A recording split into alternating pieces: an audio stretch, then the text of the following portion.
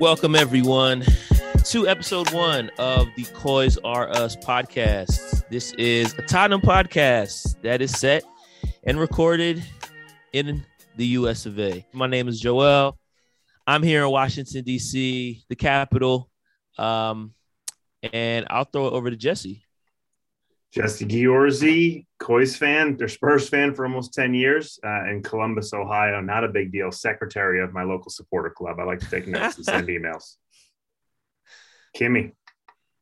All right. Hi, everybody. I'm Kimberly. I'm located in New York. I've been a Spurs fan since 2018. So almost 4 years now. Time has flown for sure. All right, Ben. Yeah, I'm Ben. I'm in Chicago, and I have been following Spurs since the 2009-2010 season. So the four of us all kind of connected differently. I've known Jesse since I was a kid. I met Ben maybe 4 years ago. But we all were Spurs fans and kind of just started a chat talking about Spurs, and one thing led to another, and here we are. So this is the first episode of our podcast. We want to do things a little bit differently than most of the other podcasts that's out there. So we'll primarily be looking more so at big picture stuff. And, of course, just talking about our own perspective as Spurs fans living in another country, you know, across the pond, watching Spurs, waking up at 7 a.m. to see matches. And like giving a little bit of our perspective as American fans. And hopefully it'll be a good opportunity for us to also, you know, shout out a lot of the other American supporter clubs that are out there, including our own. So we figured, you know, with the first episode being today, a good place to start would be to talk about how we actually became Spurs fans of a club that, you know, is in a whole nother country. So, you know, Ben, maybe we start with you. Like, how did you come to start following Spurs? What made you a fan? What made you stick around? Yeah, no, fair enough. So, yeah, I started, like I said, following Spurs in 2009. And that's because I'd always, you know, watched some soccer growing up, obviously World Cup, other international tournaments. Always liked a lot of different sports as both playing and as a spectator. But I didn't follow soccer super closely, and I figured it was probably because I didn't have a team to really support, to really get invested in. So I decided to pick a team basically to draw more attention to soccer overall. And so, you know, obviously the Premier League's the most approachable, being English speakers and all. And then I was trying to find a team. Didn't want to pick a bandwagon front runner team was the main thing. So there was the big four at the time were out. So that's Liverpool, United, Chelsea, and Arsenal. This is before City kind of got all that petro money or whatever. And so I remember just kind of like going through some of the different clubs at the time, and my final, I guess, like 3 or 4 that I was considering were Spurs, Everton, Villa, and Fulham. And then so I narrowed it down to Fulham. Yeah, I know. Well, this is when Clint Dempsey was on Fulham. Yeah, that's just like a very random. Wait, what were the teams again? It was Villa, Fulham, Everton, and Spurs. They were all kind of like those mid-table teams. Yeah, that makes sense. Yeah. So, and I almost went with Fulham just because of Dempsey, and it like Craven Cottage sounded cool, just like a small little stadium, you know, just sounded like an interesting club. And I don't even know. I think I kind of picked Tottenham in the end just because their name was funny, you know, like it just seemed like it just seemed like a weird, like kind of whimsical name. And that was actually the season that Spurs made the Champions League for the first time I think the first time ever when it was actually called the Champions League.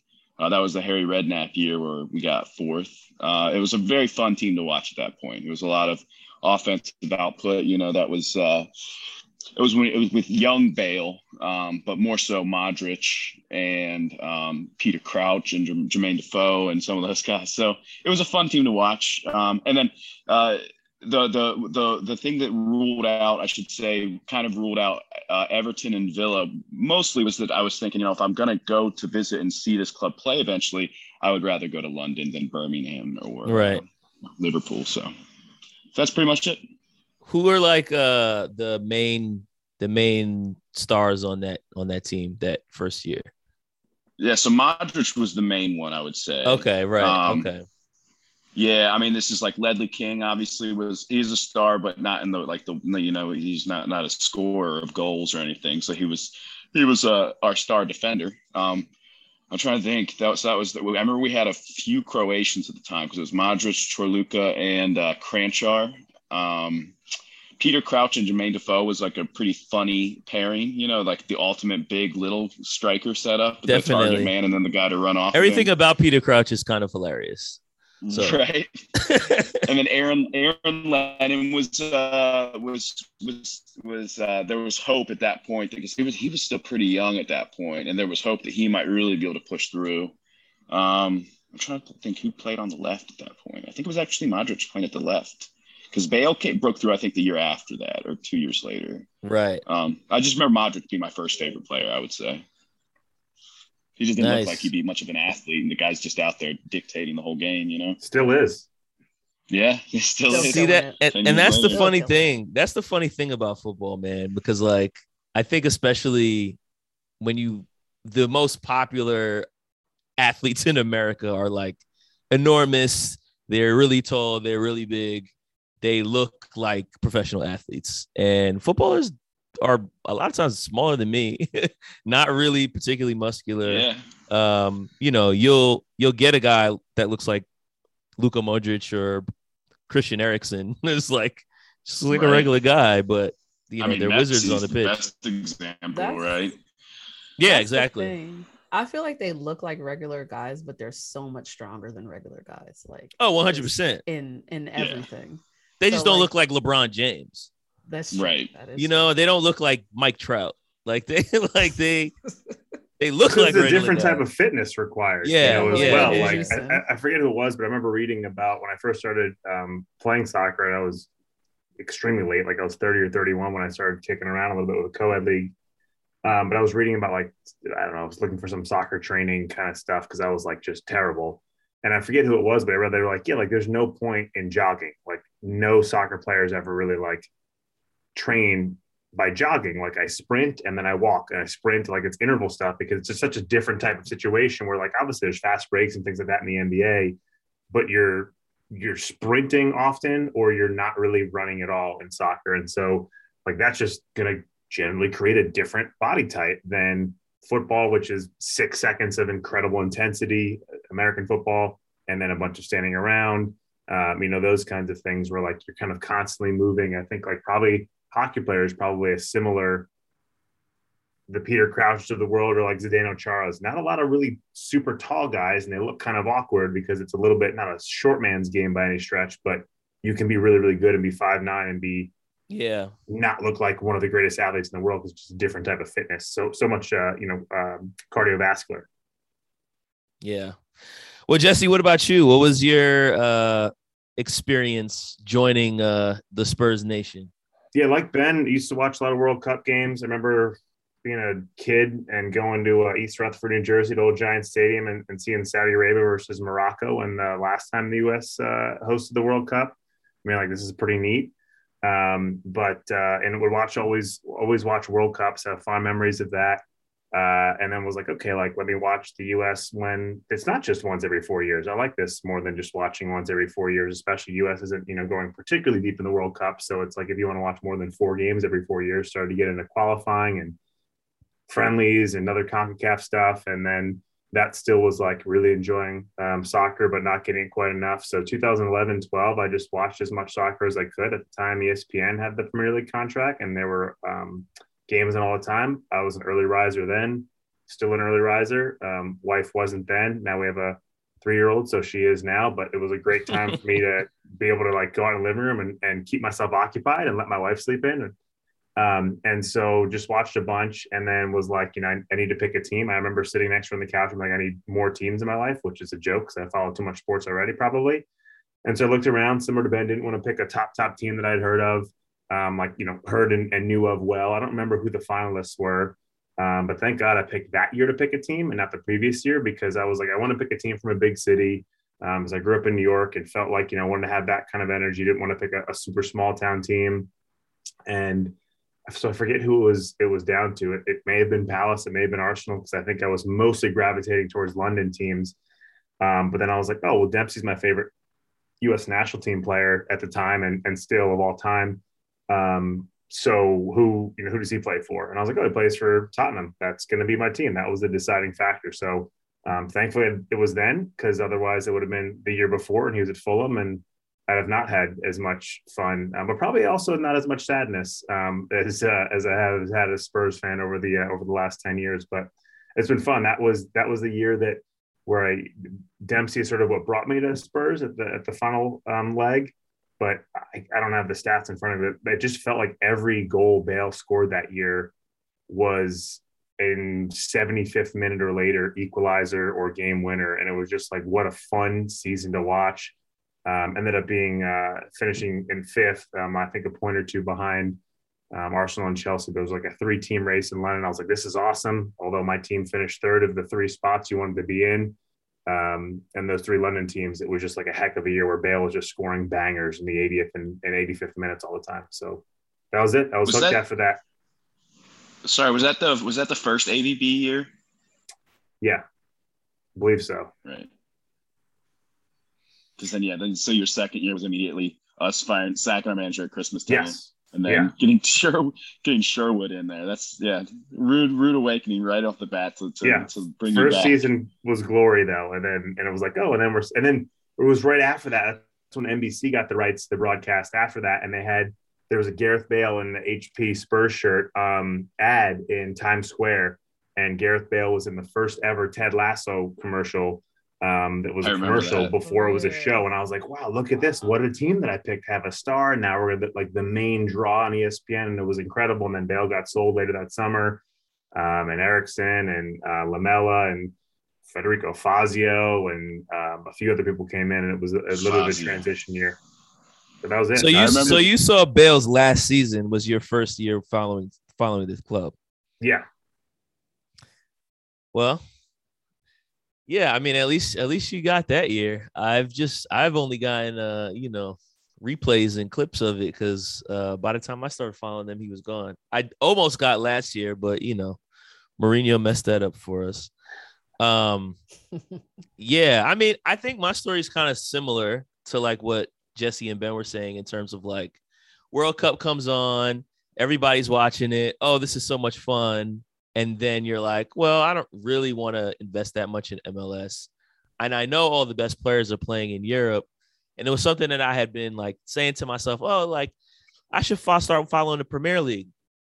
But I just never actually like committed the time to doing it. And the funny thing is, my dad grew up watching Man United my entire childhood. So football was always on, but it wasn't something I was really paying that much attention to. I gravitated more towards basketball and just was a huge NBA fan. But, at the time when I finally decided like, all right, I'm going to follow this league, I need to pick a club. I basically was like super methodical about it. Like started looking up, table results. And I think it's kind of like every Spurs fan kind of says this, like, especially American Spurs fans or people who are not from London. Like everybody kind of says the same thing, which is I was looking for a club that was like kind of big, but not really. Like you didn't want to like start following the Premier League and be an Arsenal fan or a United fan, because everybody's following those two clubs and they had been the most successful for such a long time that it was kind of like, that's going to feel a little front runnerish. And I feel like all American Spurs fans are kind of like, we kind of have like a similar mentality. And I think a lot of that stems from the fact that we all picked Spurs. Like it's definitely was not a coincidence. And the other thing was like, I want a club that's going to be fun to watch them get better. So like, that 2019 Champions League run was like so gratifying. The end sucked, but like seeing this club that nobody thought could win keep winning round after round and beating City and doing the Ajax thing was like, yes, like this is exactly why I picked this club, is to see stuff like this.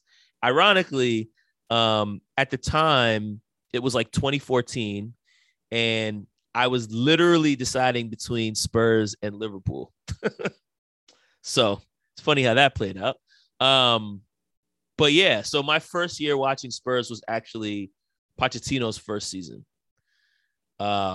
So like just watching that team just become better and better and better year after year was a lot of fun. Seeing Harry Kane just like burst onto the scene, Dele Alli burst onto the scene.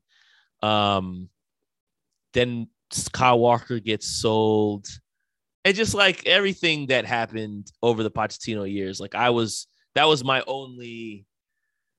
introduction to the club. So that was the only manager I knew until he got sacked a few years back. And so like the experience is completely different than people who've been following the club for a long time. Kim, you're the newest member, but you know, what was your experience like, and how did you decide Spurs was going to be your club? So for me, it was also very similar. Like I had been a World Cup kind of person where I would say I probably like really got into the World Cup in like 06. 06 World Cup was like the one that I felt like I was like, yeah, this sport is really, really fun internationally. Like it's popping. And like from there, kept going with it, but I didn't really like decide to follow a team until 2018. And I think it was just like a confluence of events. I was in another group chat that Joel was in, our friends.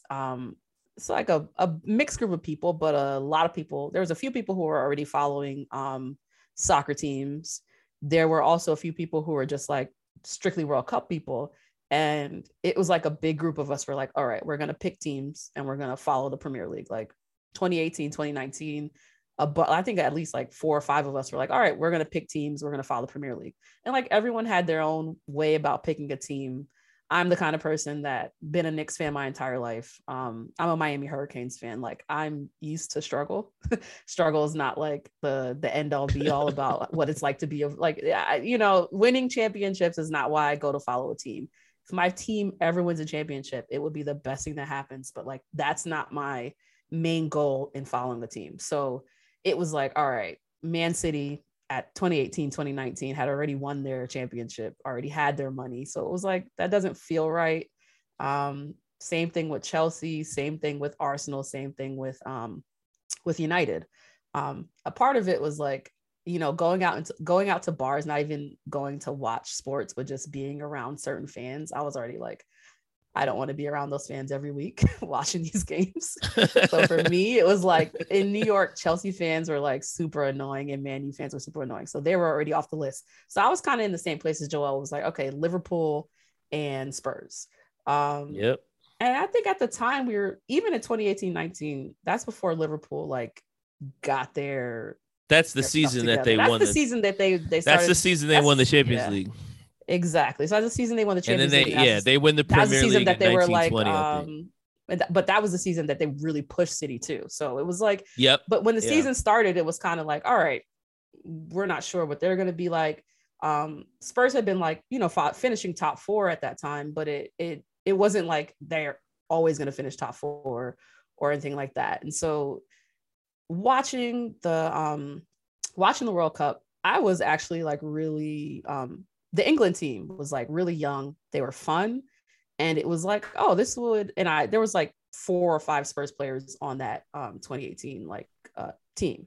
So you had like Dyer, at the time, you had Winksy. Yeah, you had Dyer, Dele, Winks. There's like 4 or 5 guys that were in the starting lineup in 11 exactly, every game was half so, Spurs and half and Trippier was on that team too. Exactly. Yeah. So there was a bunch of guys who I was like, okay, coming from watching England in the World Cup, they're on the team that I like. And then I got to like learn a little bit about Poch, and honestly, I fell in love with this guy. I was just like, he's awesome. Of course, like, of course. Loved him. So it was like that right there. So it was like, okay, there's some players that I like.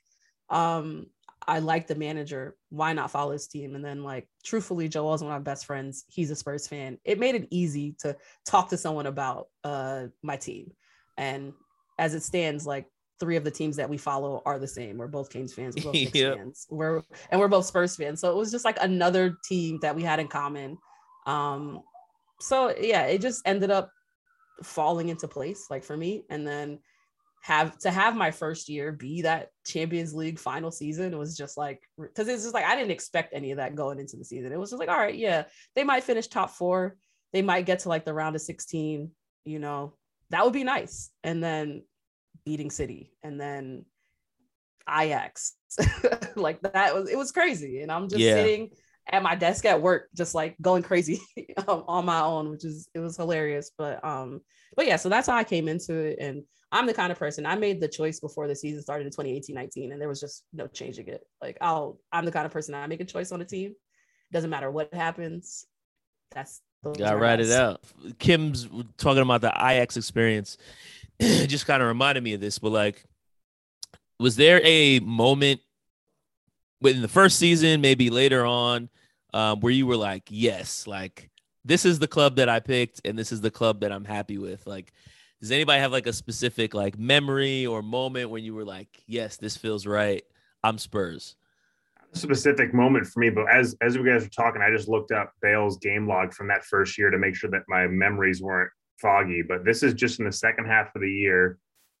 It was just like that vision of just Bale scoring bangers late, like 1-1 draw against Norwich, January 30th, Bale in the 80th, 1-0 win against West Brom, Bale in the 67th, 2-1 win against Newcastle, Bale in the 78th, 2-1 win against Lyon in Europa League, Bale in the 93rd, 3-2 win over West Ham, Bale in the 90th, 1-0 win over Southampton, Bale in the 86th, 1-0 win over Sunderland, Bale in the 90th. And it was just like every game, and all these were one goal games almost, all the ones I just picked up. And it was just like, you the general, sometimes like lazy American sense, like soccer, so boring, no scoring, right? But like having these like taking points from the death moments over and over and over again. I can't remember any one of those specific Bale goals, but like that was the feeling of just like, you know, it's a little bit different in different sports, but like those were basically like almost all those 85th plus ones are basically all buzzer beaters, not buzzer beaters in the sense that Spurs did against Leicester this year, but basically if you're scoring in the 85th, 87th, 88th minute, like that's pretty much the winner. And so getting that feeling just over and over again, when I'm like, this is worth, again, I was up at 7 a.m. already, but it was like, this is worth sitting in front of the TV for 2 hours to watch, you know, at 7 a.m. when I could be doing something else. And it was just those Bale winners over and over again. I was like, this is dope. This is a team that like I'm instantly in love with. Yeah, the Bale season was definitely great. There's 2, I guess, moments that I think, at least from the earlier years, that particularly stand out. One was at the end of that first season that I started watching. It was basically, there was almost like a play-in game between us and City to make it to the Champions League for 4th place. And I'm trying to remember the specifics. I think it was Crouch that scored and we won 1-0. And it was like, it was a, you know, loser goes home type game, you know, and I was still just getting a familiarity with the fact of like what it even meant to make the European competitions. And the other one then that really stands out and from the Bale years is the Inter Milan game where I think he scored a hat trick in the second half, and the whole crowd's chanting "Taxi from Icon." That was like when Bale really started to break through. I think that was his the year before. I think it must have been Redknapp's last year, if I'm thinking right. But that was when he really started to break through to people that weren't Spurs fans, you know, that started to make a name for himself, was that game. And then he started, like, then I guess the next year he just terrorized the Premier League. Because, I mean, he started off playing left back. He wasn't even a winger at first. So, yeah, those would be the 2 that stand out the most from the early on. Obviously, like you said, the Ajax game, even the Leicester game earlier this year. There's a whole bunch of scenarios. Any late win, like Jesse, like you were talking about, it just, especially because I guess maybe since it's early on in the day too, it just like makes the rest of your weekend. It makes the rest. I remember, you know, going home from the bar at like 10 in the morning and just had a full day already. Thrilled with the win, you know, and it was just, so it really, I feel like it uplifts you. The timing of it almost does even more so. It really like raises your weekend when you get a good win, you know.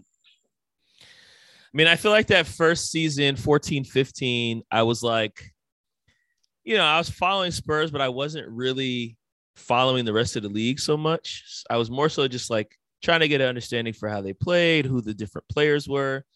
And I feel like I really fell in love with the team the following year.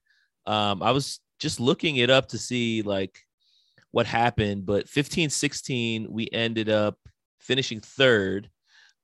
We had transfers in of Kevin Wimmer, Kieran Trippier, Toby Alderweireld, Heung-min Son.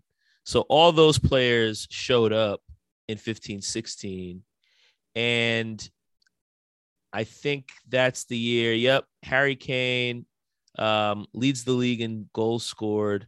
I mean, kind of similar to like what Jesse was saying about watching the Bale just do crazy things every week. Like Harry Kane literally bursts out in the scene. And it's funny to think back at that time, 6 years ago, it was so many people like trying their hardest not to give this guy credit for being amazing. And you kept hearing like, oh yeah, he's like a one season wonder. It's Spurs. We never heard of this kid before. He's never going to be able to do this again. And then he just kept doing it. And now he's still doing it. So I feel like that's the whole like Pochettino mystique. And then like Ali and Sonny coming on and just the way that they would play, it was just like all of it just made everything so exciting. And then I think also a big thing of it for me was like meeting other Spurs fans, like thinking about the time when I first started watching matches with DC Spurs, like being able to talk about the game with other people and kind of just seeing like that commonality in the way that we followed the team and the way that we all had like our cynicisms about what was going to happen. I think also just made me feel like more at home as like, yeah, like this is the club. These are my people. So yeah, I think it's a mix of all that stuff. Yeah, I think for me, honestly, there were like some really, really big results towards the end of 2018.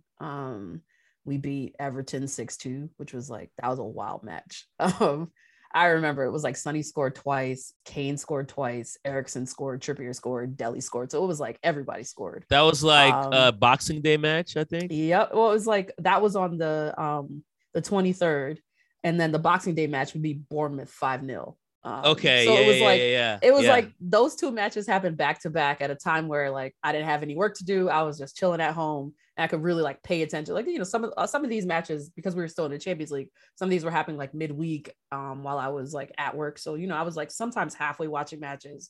But these were ones where I was just literally sitting at home, like didn't have anything to do and was like paying attention. And I was like, oh, this is lit. Like being a Spurs fan is lit. Like I don't know. I don't need anything else. And then results started to like peter off towards the end of that year. But even when we weren't getting like the results we wanted in the league, we're still like doing business in the Champions League. And so it was like, okay, like this is fun. And like you say, I had like a camaraderie with you guys because we started. I joined your group chat in 2018, like right as I became a fan. So it was like I had a group of people to talk to it about. I started to go to, at the time, Brooklyn Spurs. And so it was like, yeah, it was there's a community here, and they're welcoming individuals. Like it's fun to watch games with people who actually know more than I do about this sport. Because like at the time I was green, didn't really know that much, and so it was like I didn't feel like I had a lot to talk about. But being someone who gets kind of analytical about basketball, I quickly realized like the way I looked at basketball, I could take some of that stuff and look at soccer the same way. And so it was like, it didn't take me that long to feel like I got my feet, but having a group of people who, had been in Spurs fandom for a while definitely was very welcoming. And so for me, I never said this to you guys, but thank you guys for welcoming me into the group and just making it so easy for me to be a Spurs fan. I was like part of it. Solid. Can we talk about form? Form, yes. Scorching. Good form. Next question. Let's go. So yeah, let's talk a little bit about form because we're recording this on Monday evening. We say Monday, April 4th. Yeah, Monday, April 4th, right. So Spurs just, put the hammer to Newcastle yesterday, 5-1. Crystal Palace blanked Arsenal at Selhurst earlier today, 3-0. And as it stands, the top 4 race is on, ladies and gentlemen. We are now tied on points ahead of Arsenal on goal differential. They have 1 game in hand. That second game is now out the window because they blew it today. That 1 game in hand is actually Chelsea, so it's not the easiest fixture. Yeah, they're out of here. And we're definitely going to beat them at the crib, so I'm not even worried about that either. Spurs current form. You ready for this? 5 out of 6 Premier League matches won. 21 goals scored. It's an average of 3.5 goals over those 6 games. Arsenal has a way tougher run of schedule coming up. United look like they've fallen off a cliff. West Ham, I don't think is really going to go after it because they're more concerned about trying to win the Europa League. So I think their eggs are going to go into that basket. I mean, top 4 is there for the taking. It just comes down to us winning the games we're supposed to win and making sure when Arsenal comes to Tottenham Hotspur Stadium, we batter them. So there's this common, meme that you see running around on the internet. It's this picture of what we like to call the Tottenham Triangle. And there's 3 different edges to the triangle, which they say is the cycle of a Spurs fan. I get my hopes up, then I get disappointed, then I start to believe again, and the cycle continues. So right now, on Monday, April 4th, Kim, where are we on the triangle? Are we on getting our hopes up? Are we on the disappointment train, or are we starting to believe again? I think I'm right in the middle of starting to believe again and getting my hopes up. Oh, all right. I think I'm like right there in the middle because I'm not at a point where I'm getting disappointed again. Like you can see where the team is like just figuring out what Conte wants to do. Like the patterns of play, as they like to say, stuff is coming off where guys know if I make this run, someone is going to be looking for me to be there. They're going to pass the ball. Matty Doherty. I mean, what can we say? So this guy was awful 2 months ago. So I just think guys, and I also think guys are more fit, which is something that we didn't really talk about, but a lot. I feel like people didn't talk about that much. We didn't do a lot of running under Mourinho. I don't feel like we just defended for 80 minutes. That's why we didn't have to run anywhere. So when Nuno came in, they tried to get the fitness up and running, get that a little better, but you can't go from not being fit to being fit overnight. And so I think it took them a little time as a team to get their fitness back up, but it seems like everybody is like fit and firing now. So I think that's part of it. And so I'm definitely in the middle of that. I'm starting to believe again. I'm getting my hopes up. I don't want to get my hopes up too much, like, because that letdown is hard. Yeah. I would say after the Arsenal result earlier today that I'm firmly at the top of the triangle with having my hopes up. I'm more than believing at this point. I have my hopes up again, just because, I mean, like you guys have already said, our fate is in our own hands again. And I think that, I mean, you hear this in American sports all the time, right? It's like getting hot at the right time, like heading into the playoffs is the best time to get hot. I don't want to jinx it or anything because there's still 8 games, which doesn't sound like much, but it's still, it's almost a quarter of the season.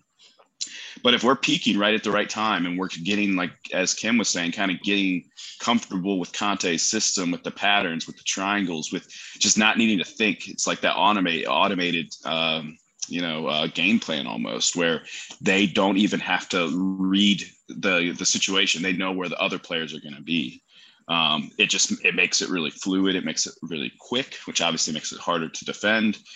The one thing I would say, the caveat to having my hopes up is just that I still haven't seen us really break down another team that isn't trying to play, I still want to see how we're going to do against like a park the bus type team, just because I haven't seen a ton of evidence that we have the ability to do that. I think having Kulusevski in there helps a lot, as opposed to Mora. Mora is great on the counter, but he's not a lock picker, you know. And then, well, I'll say this too, though. I feel like with the wingbacks playing more of an offensive, playing more of a part in the offensive scheme, you're kind of like operating with a front 3+2.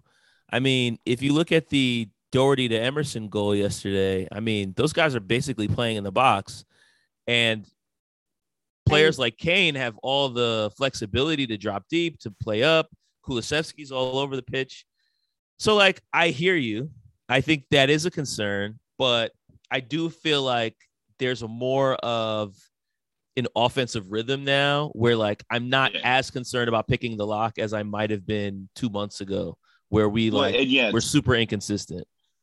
Then that's what I was going to say there as well, is that because of us seemingly getting comfortable in Conte's system, just being able to play rapidly, not being too ponderous on the ball. Yeah. That's how you break that kind of thing down. You need to move the defense around to create space. That's how you do that, right? So obviously it'd be great to have a moment of brilliance, the crazy over the top ball that like Eriksson was really good at, or obviously, you know, just a banger from Kane or somebody out of the box. But moving the defense around and then getting your wing backs in behind is definitely key, playing on those edges, right? Because that's how you can get behind some of those bus parking scenarios, right? As the wing backs are attacking from the side. Important. And then obviously, right. Yeah. So, and even the way I would even say Ben Davis, the way he kind of like runs up a lot of times, he's kind of like an alternate wing back. I mean, sometimes Romero too. Like, Romero thinks he's a center forward. All right, let's be clear. He's a striker. Yeah. Hey, I mean, he's like, that guy's a Rolls Royce, like center back. Like the way he 100%. Moves the ball, like how he doesn't get rushed. Like, I don't know, like that guy is just amazing. And just so physical and knows when to go to the ground, and gets yellows, obviously. He's a spicy kind of Argentine, and he's going to do that, but he isn't getting the yellows from tackling. He's getting it from probably running his mouth more, being a tactical yellow. Think about that great save he had yesterday. I mean, yeah, on Willett. It's just like, yeah. I mean, the guy's amazing. So here's the run of form: Villa away, Brighton at home, Brentford away, Leicester at home, Liverpool away, yikes, Arsenal at home, Burnley at home, and then we end the season away at Norwich. We shouldn't drop a ton of points. The thing that worries me about playing Norwich on the final day of the season is they're going to be, unless they're already relegated, then I'm a little bit less worried. But if I think they're 20th right now. So if they're not locked into relegation, a cornered cat is a desperate, dangerous one. And or a canary, I guess, in this case, if they're, fighting, if they've still got a chance at staying up, that's a dangerous, I guess. Again, the good thing is that means they have to attack. They have to go for 3 points. They can't sit back, but that's a little bit of a scary team. But yeah, on paper, we should be favored, I think, to win in all of these games except for at Liverpool, which, I never expect anything from them. I think we have 1 win and 1 draw in our last, 1 win and 2 draws in our last 12 games. I don't think this, though. The last time we played Liverpool, we played them phenomenally. That's true. Phenomenally. And we didn't even have our best team at that time. We were last season too. Dele Alli played in that game. So I was gonna say Dele Alli was in the midfield on that one too. Exactly. I think we're actually a better team. We're definitely a better team than we were then. So the thing about Liverpool is they press up really high. So we can pull them into the traps that we like to set. If you look, they like to, you'll see them pass the ball along that back line. And so they pull teams into that trap, get them to move, and then sort of try to play around them. So Liverpool will sort of play into that, but they're really good at counter pressing. So we just have to be quick with moving the ball. And so what we did in the first half against Newcastle wasn't so great in terms of moving the ball. But I will say it seems like they went into the locker room and Conte was like, you guys got to move the ball faster. And that's the one note I made, after the half, it was everything was one touch. Guys were getting rid of the ball so quickly. Emerson had this, Royale had this back heel pass to Kane that actually turned into a goal. It was it's just guys are confident now. And so they're doing things that you didn't see them do before.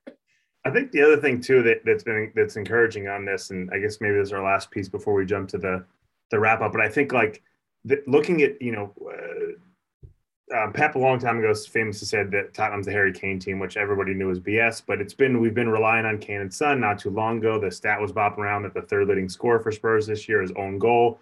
That was made out to be a bad thing, which I don't think it's a bad thing. You're forcing the ball into dangerous spaces and you're making professional defenders screw up. So I don't have a problem with that being the third thing. But I think the biggest thing that I'm seeing in the same way, why you hear it in basketball all the time, like, feed the big fella when he's hustling down the floor because you want to reward that hustle, getting him a basket. Well, defenders like to score goals too. And just looking at beyond Kane and Son contributions, I'm just looking at the game reports from goals in the last handful of games. But obviously yesterday we had Davies, Doc, Emerson, and Stevie score against West Ham, our friend OG, but then a couple of Sonny goals.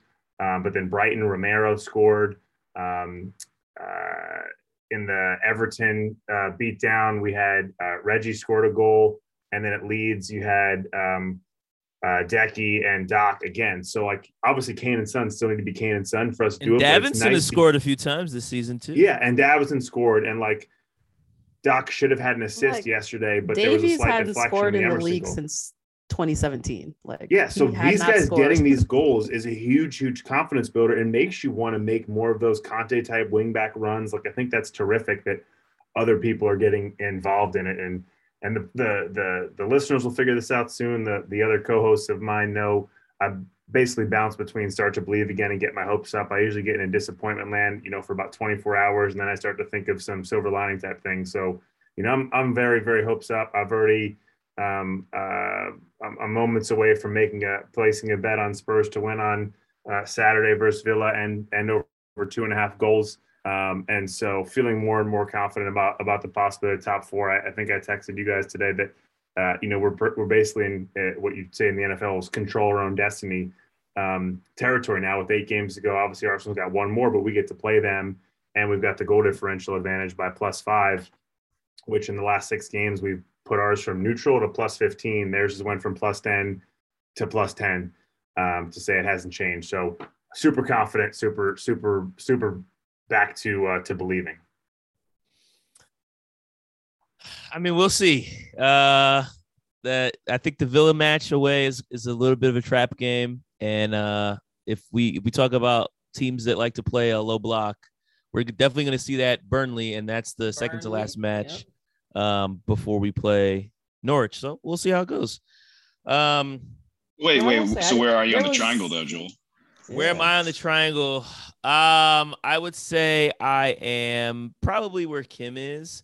Like I'm getting my hopes up. They're not up, because I'm still a little nervous about what might happen. I don't want the Spursiness to take over the Conte magic. So we'll see which one is more powerful. But there's two very, very strong forces at odds right now. So I was gonna say, is this the immovable object against Yeah. This is some sort of Spurs inertia, because it's like Conte, man, like what in the world? Like, how did this guy pull this off? And to be honest, I didn't even think he would even want to sign with Spurs. I remember he was getting rumored last summer, and I was like, he's not signing with our club. Are you kidding me? I want us to sign Graham Potter. I was like, let's take what we can get. But the fact that he's here and doing what he's doing is just like, you can't help but be at least somewhere near the hopes up, just based on what we've seen over the past six matches.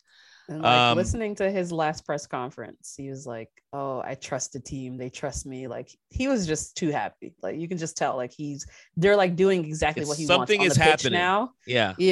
I did feel that, and that's why I'm inching closer to I'm getting my hopes up. I just don't think I'm totally there yet.